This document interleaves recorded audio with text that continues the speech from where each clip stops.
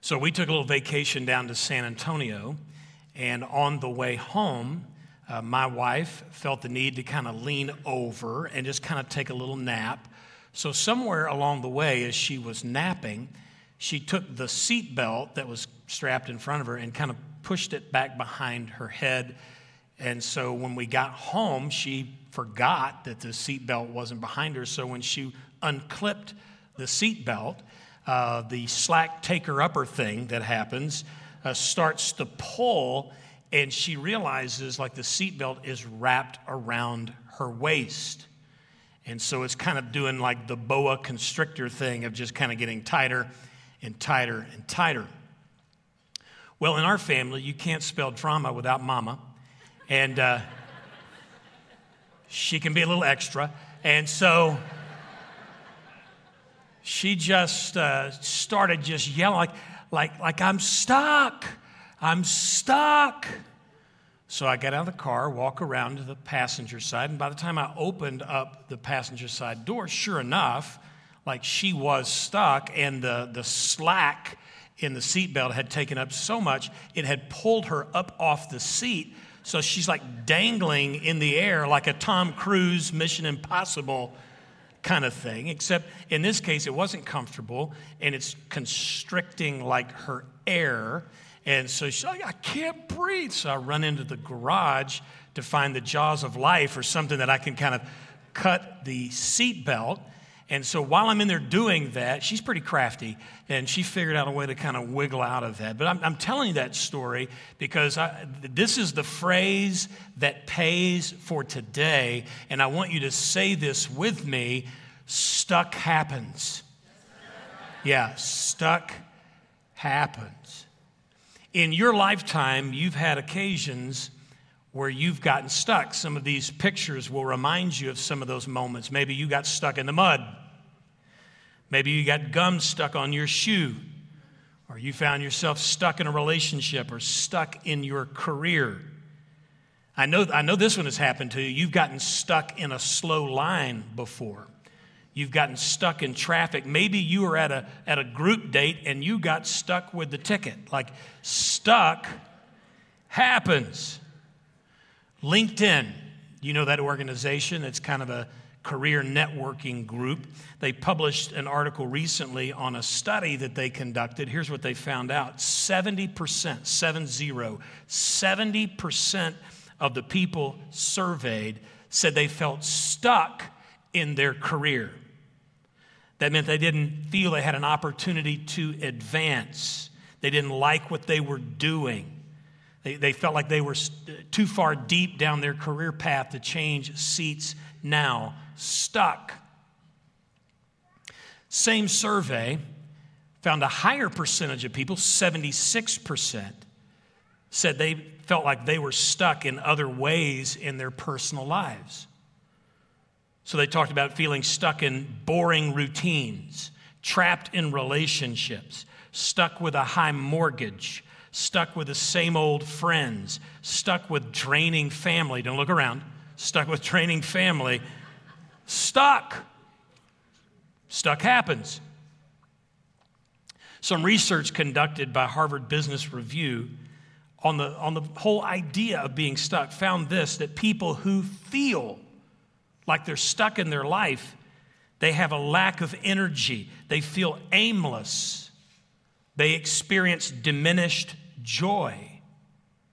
On occasion, they report feeling intensely passionate, but when they feel that way, it's always provoked by jealousy because they're jealous of other people who look like they're living their best life now while we're stuck with something less. They also report people describing the feeling of stuck as living in a fog, trapped in survival mode, and feeling so sad that they've reached a point of depression. Now, people of faith, we actually can not only experience feeling stuck, but there can be an added intensity to the feeling because we feel a sense of guilt. Like we shouldn't get stuck. We're people of faith. We believe through things. Like we persevere with the power of the Holy Spirit. Like we soldier on. Like there's something in us that feels like we shouldn't get stuck, and yet we do. Why? Because stuck happens. Do you know there are people in the Bible who felt stuck? David felt stuck in the palace while his warrior buddies went to fight. Elijah felt stuck out in the wild. Life in Egypt. Paul felt stuck in house arrest, unable to continue his missionary journeys. Did you know even Jesus felt stuck? In the book of Mark, we read this protest about some of his disciples. Jesus said, "You unbelieving generation, how long shall I stay with you? How long shall I put up with you? How long do I have to be stuck with you?" Stuck. See, even for Jesus, stuck happens. Now, there's no one in the Bible who perhaps has a better stuck story than one person found in the Old Testament by the name of Joseph. And so I want you to take your Bible and open with me, first book of the Bible, book of Genesis, chapter 37, and we're going to start to survey this week the life of a person who knows what it's like to get stuck. Now, Joseph is someone that has a better known story in the Bible. We know he's like a dreamer. And some of you may know that he kind of has a falling out with his family. And he gets shanghaied into a life of slavery and eventually is thrown into an Egyptian prison. But as he rises from the ashes, he becomes somebody important in the land of Egypt. So he's got a pretty interesting story. It stretches out over 13 chapters. We won't have the time to look at that because we're just going to do 4 weeks of this study. But what we're going to do, instead of just looking at every detail of his life, we're going to hover over like 4 moments, 4 examples where his life gets stuck.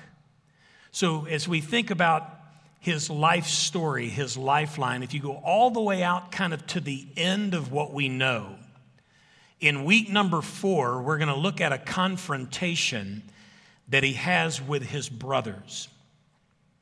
And we're going to learn something about getting stuck with bitterness and revenge and unforgiveness. Because in Joseph's story, he encounters some pretty heavy trauma that's introduced by his brothers. And it's interesting, in life, time can move on, we can move on and still be stuck with some pain from the past. And so we're going to see in Joseph's story how he dealt with being stuck with some of that bitterness. And then in week number 3, we're going to see how Joseph settles into a life in Egypt. Now, this is a place he never thought he would be, living life with people he never imagined being with. But this is where life ended up for him. And so we'll talk about sometimes in life we feel like we get stuck with a bad situation. And so you have to figure out how to move forward in healthy ways. Week number 2, we're going to see how Joseph was sold into a life of slavery, how he did end up in prison, and how his story illustrates so many variations of setbacks and betrayals and moments of getting passed over and left behind. And we're going to see how it's possible for us to get stuck with disappointment. Now, today we're going to open his story and see probably the most famous part of it, which is he's given a dream. He finds a promise given to him by the Lord. Now, this is what we're going to find out. It's going to be many, many years between the time that a promise is given to him, a dream is given to him. It's going to be many, many years before that thing comes to pass. And so what we're going to learn from Joseph is this, is getting stuck with a promise. Getting stuck with a promise. Having a hope that feels like it will never come to pass. Like living our life on a treadmill where you're taking steps, but you're not getting anywhere.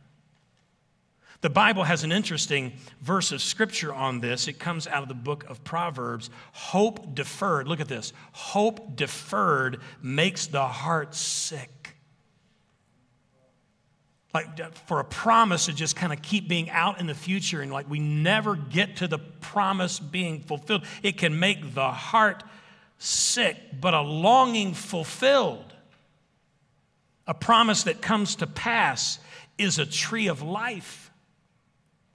So a promise fulfilled is life-giving, but a promise that is deferred is life-sucking. But guess what? Stuck happens, even with promises. Do you know the Bible is full of promises? There's one resource that's called All the Promises of the Bible, and in it, it lists over 7,000 promises from God to us. They're precious promises, like Romans 8:28. Like all things work together for good to those who love God and are called according to his purpose. Is there a better promise than that? Like God can work everything together in our life for good. Philippians chapter 4, I can do all things through Christ who gives me strength. Isn't that a great promise? Or James 1, if you lack wisdom, ask God and he will give it to you generously. In John 10, Jesus made the promise, I've come to give you life, and not just an average life, but an abundant life. Proverbs 3, 5, and 6 says, trust in the Lord and he'll make your paths straight. God will guide you and God will lead you where you need to go. Philippians 4:19, God will supply all your needs. Isn't that a good promise? He'll supply all your needs according to his riches in Christ. Or Proverbs 22:6, train up a child in the way he should go, and in his old age he will not depart from it. What a promise from God. Psalm 84:11, the Lord bestows favor and honor, and there's not one good thing he will withhold from those who live right. Or Matthew 6:33, seek God and his kingdom first, and then he will add everything else that's needed to your life. Or finally, Acts chapter 16 says, believe on the Lord Jesus Christ, and you and your household will be saved. Now, those are precious promises from God. Maybe you've been holding on to one of those promises or one of the many others that are listed in God's word. Like you're holding on to the promise, but you feel stuck because you're living somewhere in between promise made and promise kept. Feel stuck. Well, maybe it's not one of those Bible verse promises, but maybe you have felt like a sense of revelation from the Lord. You hear people say sometimes, like, God told me. And there are some things that maybe God has revealed to you, and you've been holding on to those revelations, their promises to you. Or maybe you had a good parent or a supportive person in your life who spoke encouraging words to you, who gave you promises about your life, and you hold those and you treasure those. Promises that kind of fit like this, man, you can do anything. God loves you.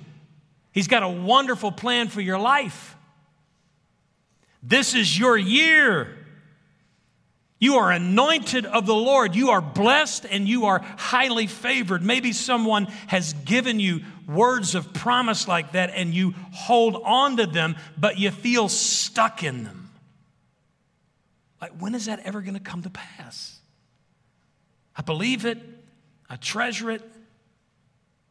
But I'm stuck. Stuck happens even with promises. Now, here's what we're going to have to learn today. We're going to have to learn how to hold and handle the promises of God. You've got to learn how to handle and hold the promises of God with humility.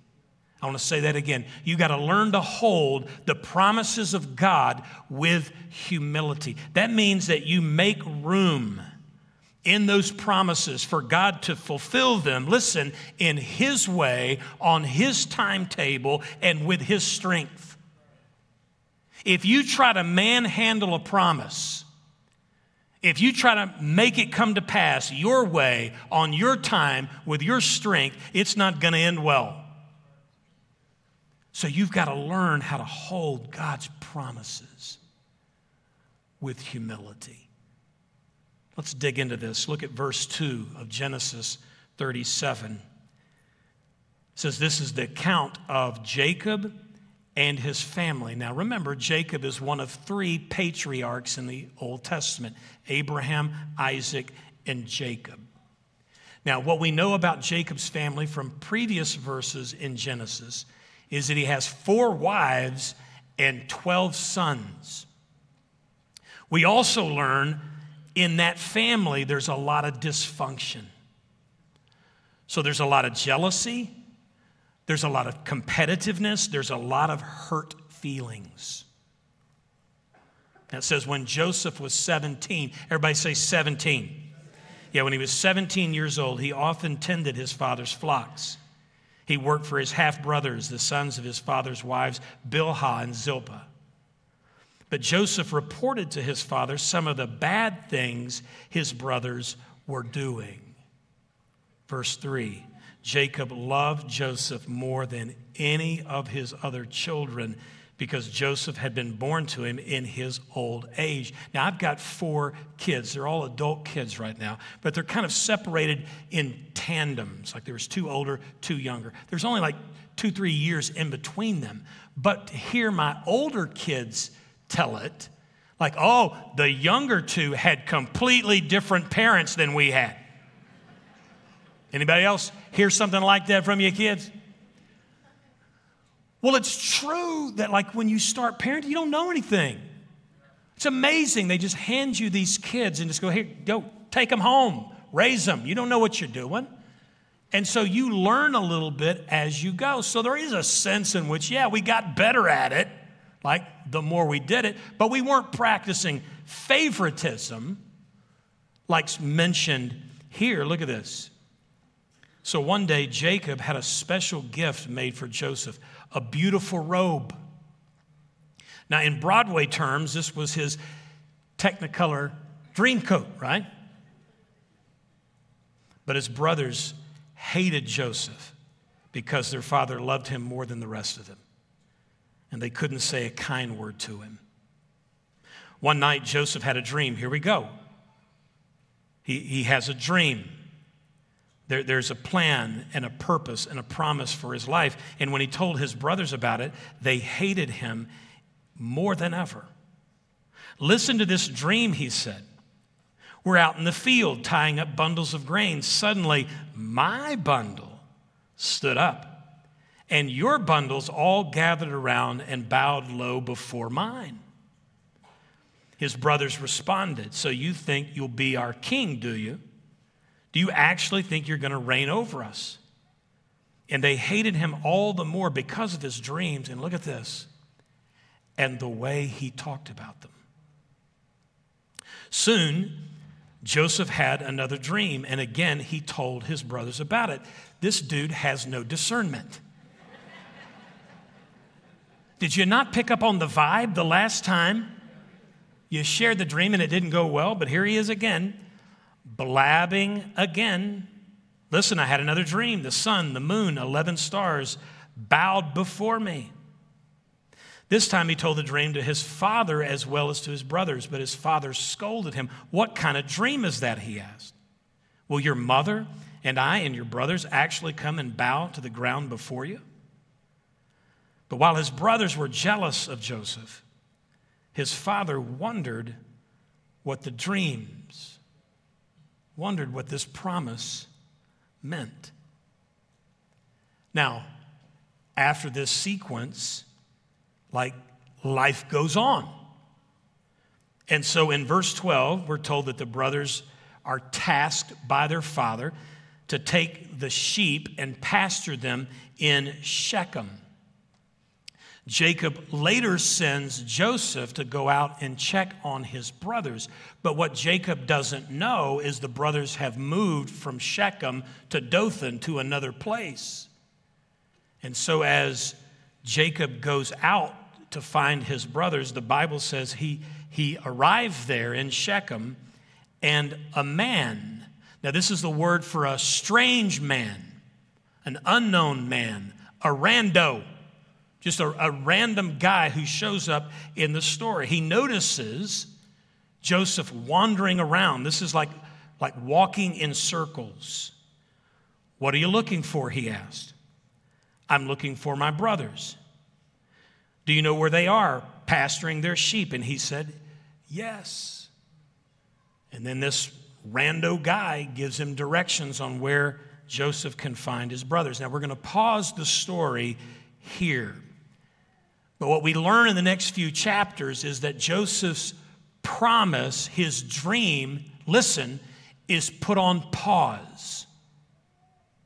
It is going to be a long, long time before Joseph sees his dream fulfilled. In fact, it's going to take 20-something years between when the promise was given to see his dream made real. So Joseph is stuck with the promise. Now let's ask ourselves this question. Why is it that sometimes, like, promises are put on pause? Why isn't it just promise made, boom, promise kept? Why is there sometimes a pause between when it's given and when it's fulfilled? Well, reading from Joseph's story, the first thing we can learn is that the people that are in our lives are sometimes responsible for our promise being put on pause. His family, man, was a hot mess. And they were in no condition to accept the possibilities of his promise. Like, there was bitterness, there was jealousy, there was short-sightedness that kept them from encouraging the fulfillment of the dream. So his family's actions, they actually contribute to his promise being put on pause. Do you know this? Like, if someone is drowning and someone goes out to rescue that person who is drowning, if they don't know what they're doing, the person who is drowning can sink their rescuer. Out of panic, they'll put their hands on the rescuer and limit their capacity to rescue them from their drowning condition. People around us, sometimes people who are very close to us, can be the very people that put a hand on our promise and pause it. Sometimes even sink it. And so you have to know and understand that sometimes the people that are around us, they may not mean to, but their reactions, their attitudes, listen, even their sin can cause your promise to be put on pause. Here's another reason. Learn this from Joseph's story. Self-inflicted wounds, unforced errors can put a promise on pause. Now, let's be candid, let's be honest. Like, your first impression of Joseph isn't all that favorable. How old is he? 17.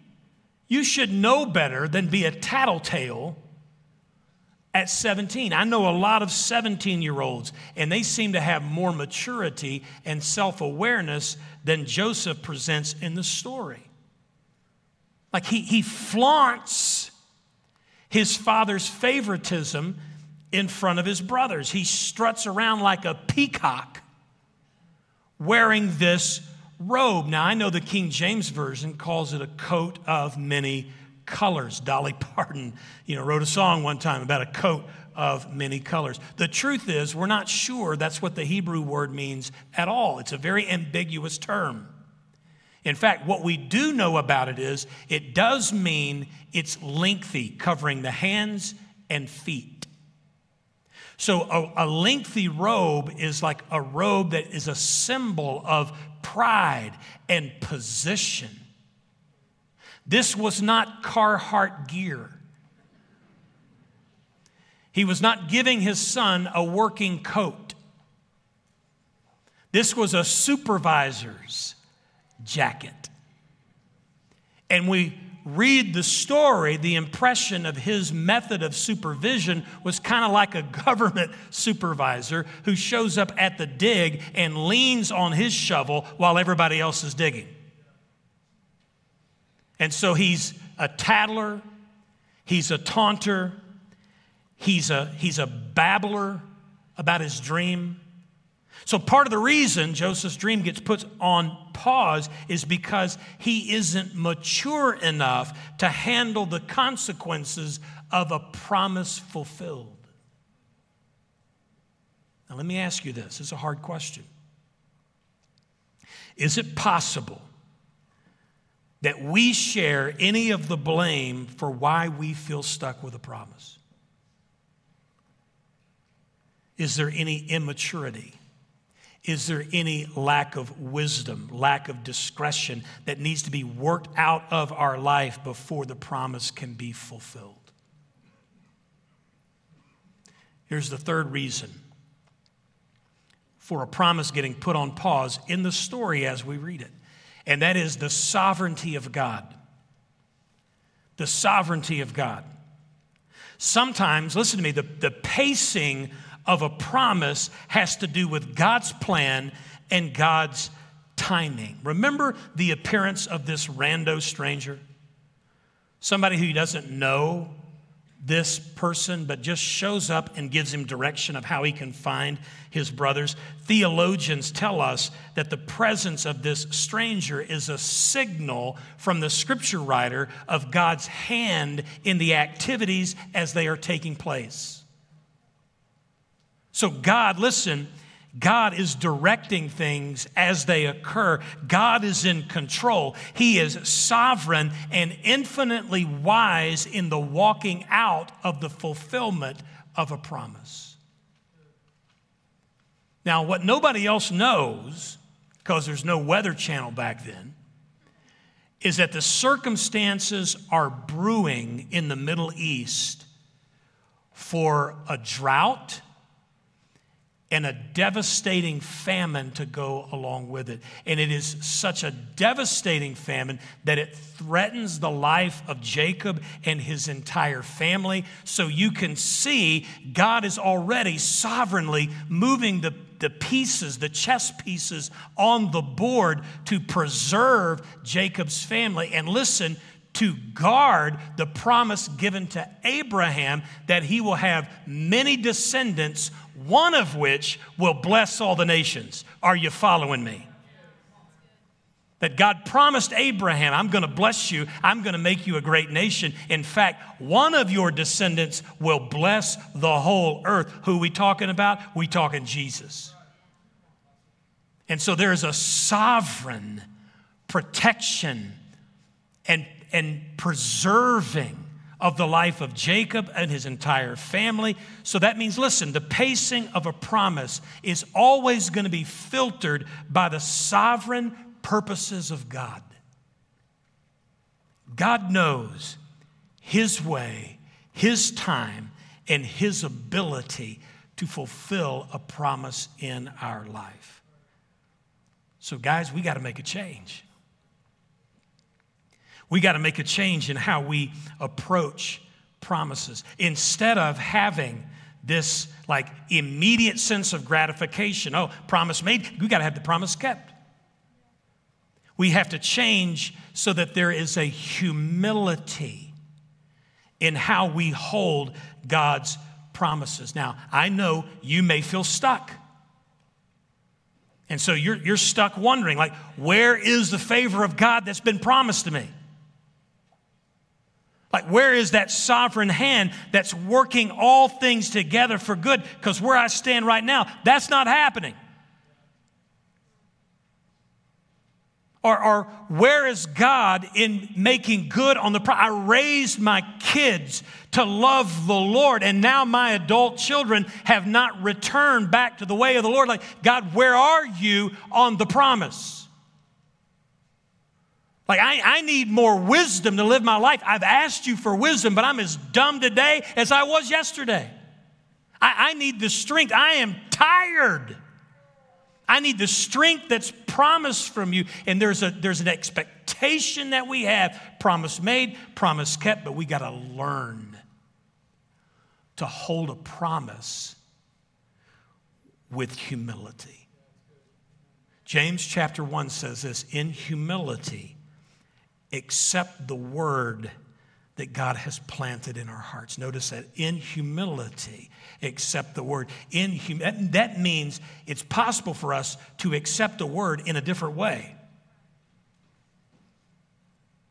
But we have to accept it in humility. My roommate in college, over a decade ago, contracted Lyme's disease. I'd heard people talk about Lyme's disease. I'd never known anyone that suffered with it.